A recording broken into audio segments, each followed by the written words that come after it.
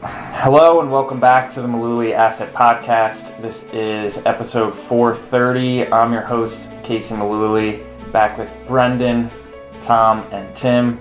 Got the whole crew back together to talk about two competing ideas, two different ideas regarding retirement.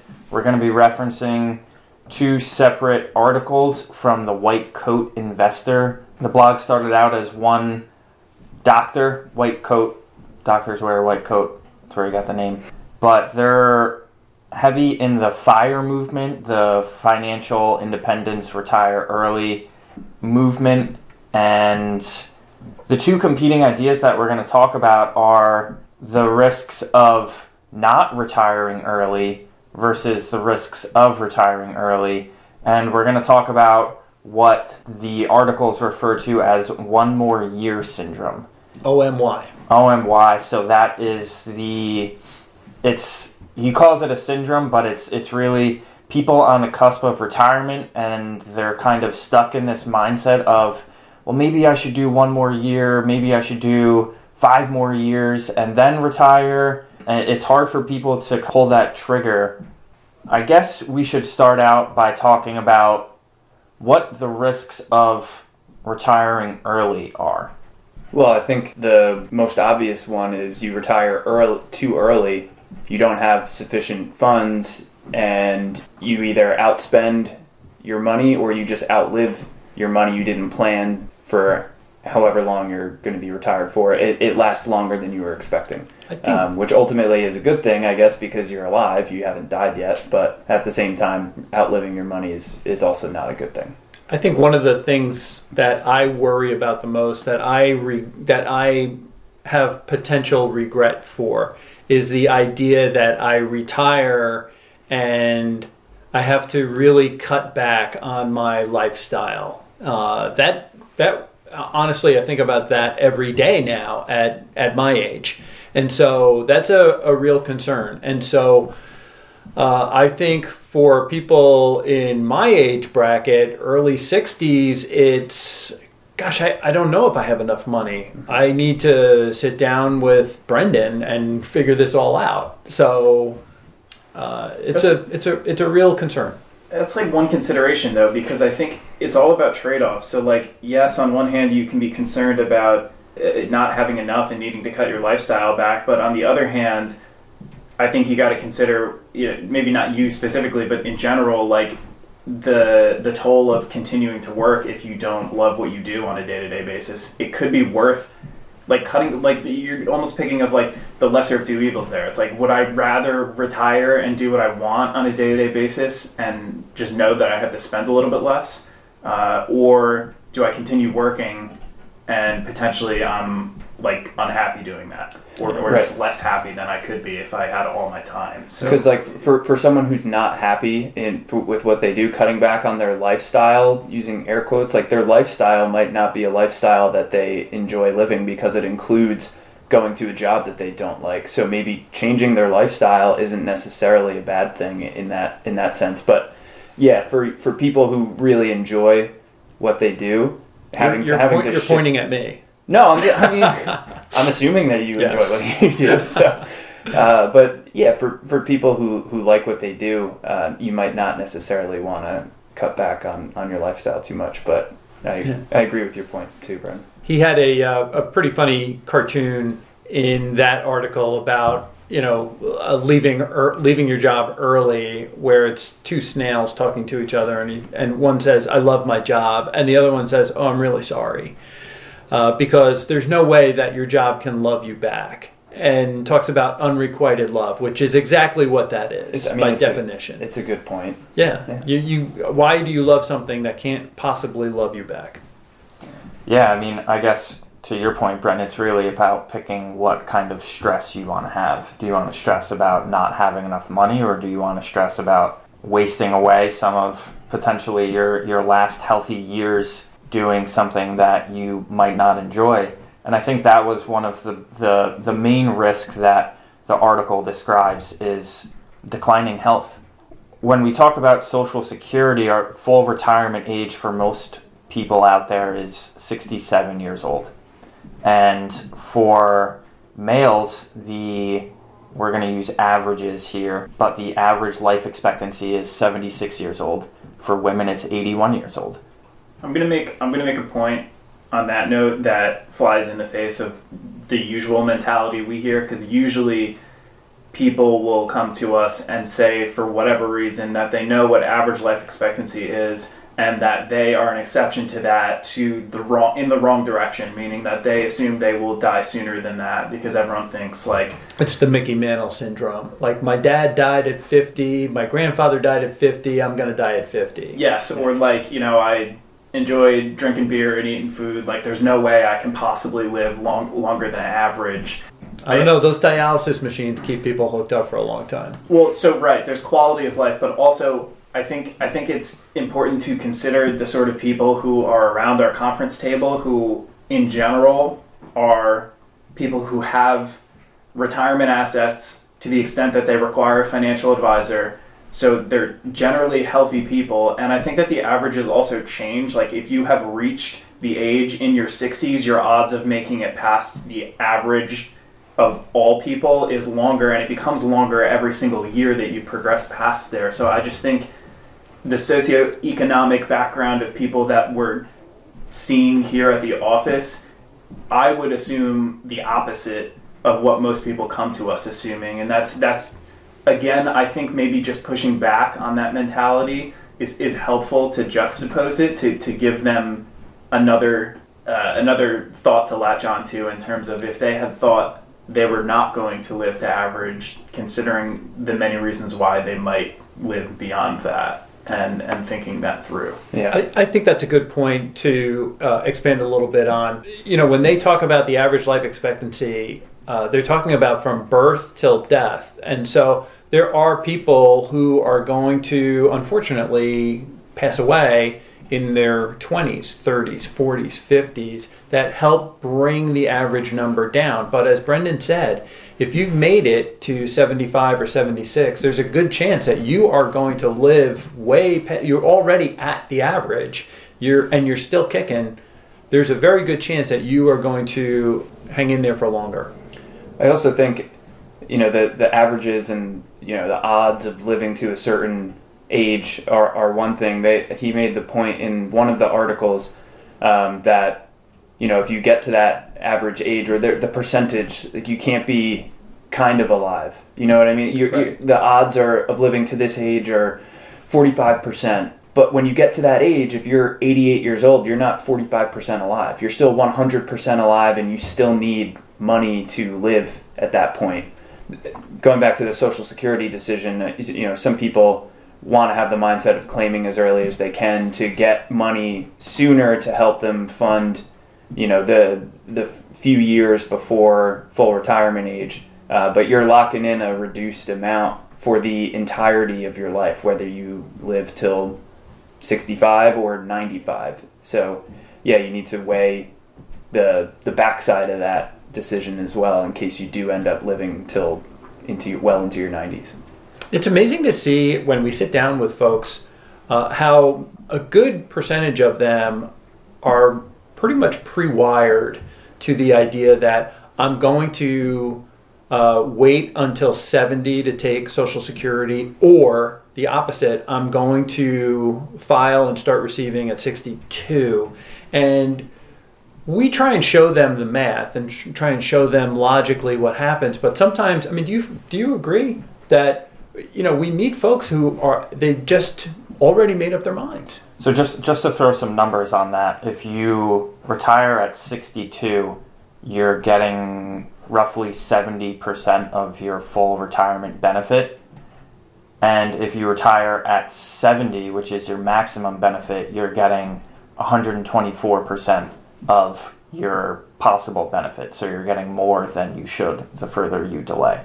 That's 50% difference there. It's a huge gap. Just waiting, 8 years is a long time, but I think considering those numbers in the context of how you can make a choice too, in the sense that claiming at 62 is a one-way door, like you're not going backwards from there, but if you at least try to bridge the gap until later on in your claiming window for Social Security, like you can choose to electively turn your social. You could say, I'm going to try to wait as long as possible, but then, depending on spending life, the market, if you're halfway through that period and you're maybe at, let's say 66, you could turn it on then if you need to, but you can't do the reverse of that, and you've locked in that lower benefit forever. So I think you just need to consider that. For some people, they want to retire, they understand that they're taking a reduced amount, and the numbers just flat out don't work without their Social Security benefit coming in. Deferring on Social Security is a luxury.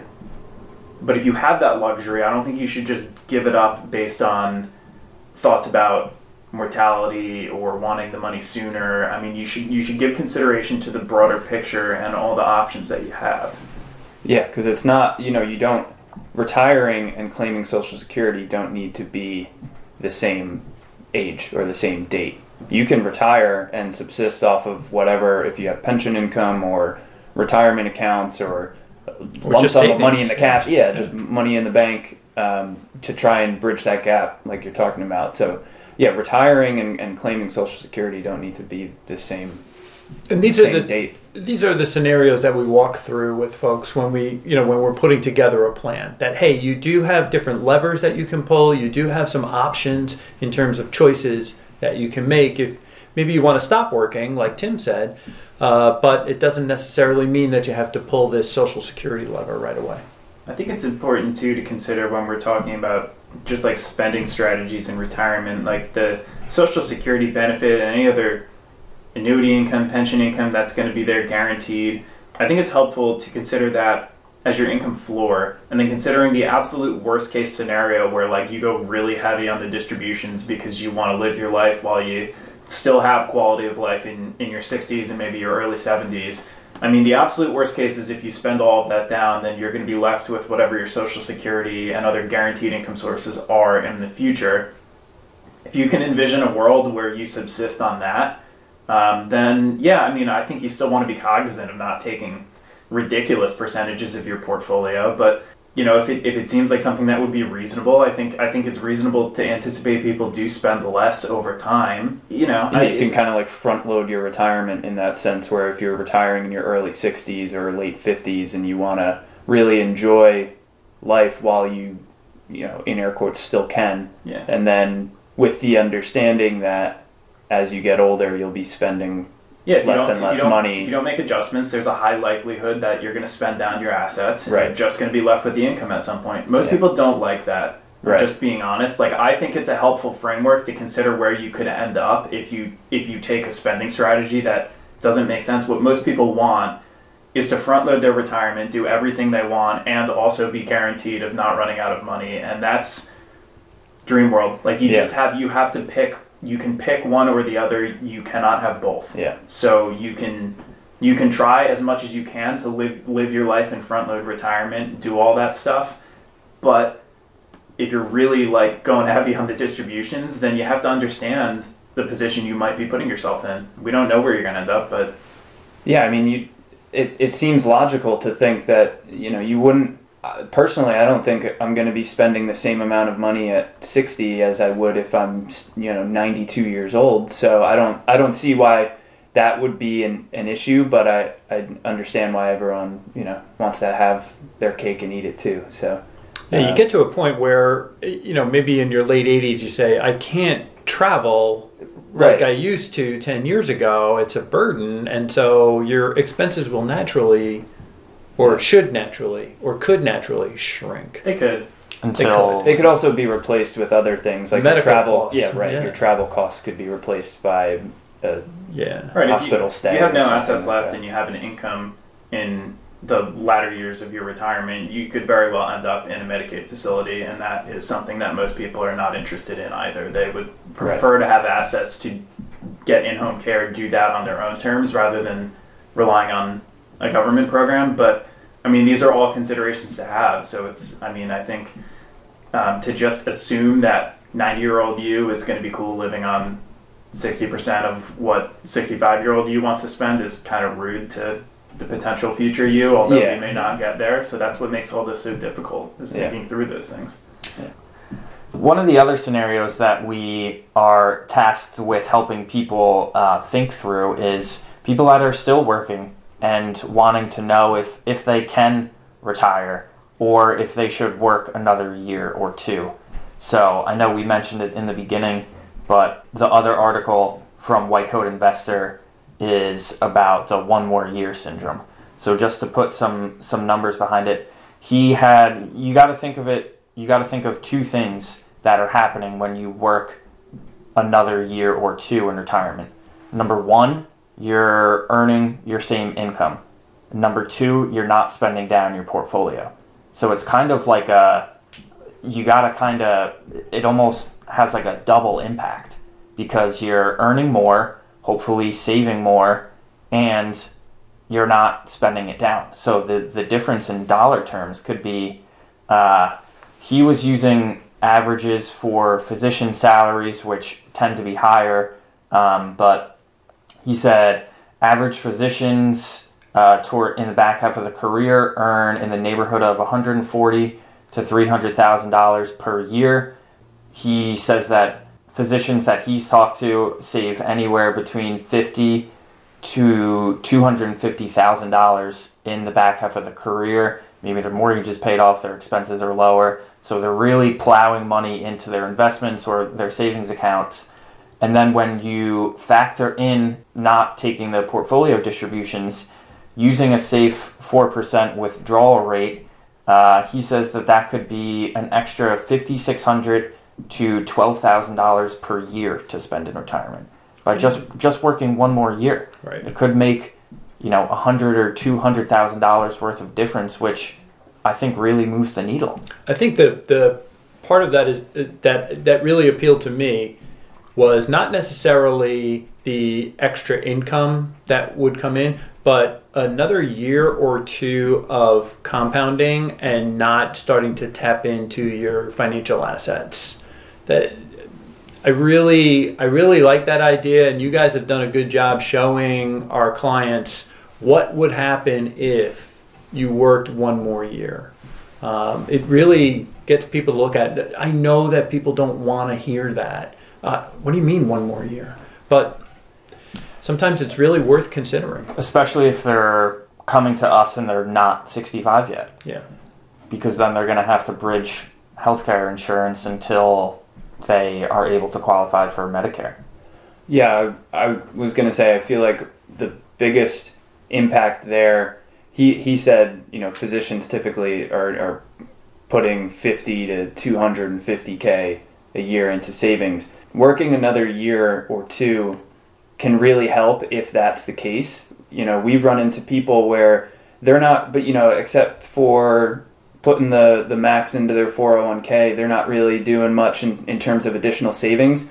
So working another year, it doesn't really, you're not really supercharging your savings or anything. Like the beginning balance that you're working with, especially if the market doesn't cooperate in that year that you work, you're not really moving the needle that much in terms of adding extra to your portfolio. You're only taking a year off of not spending it down. So I think the benefits there are greatly increased if you're actually putting money away into either retirement accounts or just savings. And also, like you mentioned, the healthcare costs factor in a lot. I feel like that's a big hurdle for a lot of people that we see come in. It depends on how close they are to 65 and getting onto Medicare.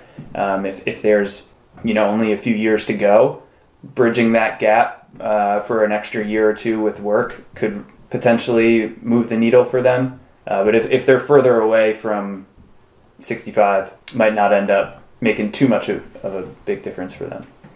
Yeah, I look at what I pay for medical care, and our plan, I think, is a silver plan here at Mullooly Asset. So it's Obamacare-like. So if I went into the open marketplace, I know on my age and my wife's age that we would be paying about $25,000 a year right now in 2023, just in premiums.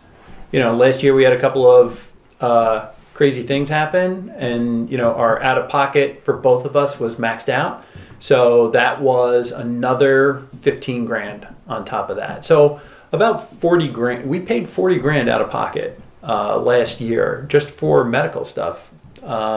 This gets really expensive, and it can wreck a lot of plans for people who are thinking about bailing out of work before a certain age.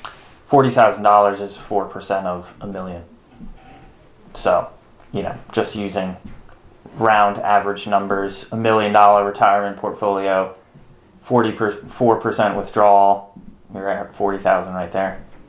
Just on healthcare alone. I think the context is everything, because if you're doing the one more year thing and you've run the numbers and they look good, then you don't need to consider one more year, and that's just you latching onto something, and you've got to set aside time to think through why you are. It's more like an emotional thing, like just letting go and like the nerves. The finances are settled, so right? That's a you decision to make in terms of whether or not you feel ready to retire. But if the numbers don't look good, then going through these exercises where you show the value of, hey, what if this was another year into the future, how much better would the numbers look? I think that context is how you can make that choice in a responsible way. And if you decide that you look at the numbers and you just can't do another year at work, then perhaps you consider alternative ways to make the numbers better that don't involve doing the thing that you're currently doing that you cannot do for another year. There's ways to do that don't involve magic, like the portfolio magically being 50% more than it is. It's maybe you consider things like part-time work, or maybe you consider taking social security benefits sooner. And you make that choice of, all right, I know that it would be optimal for me to wait until X age in the future, but if I were to take my money now, I understand the trade-off I'm making in terms of lifetime income, and they kept me what I want in the present, so I'm willing to make that trade-off. Those are the decisions you can think through.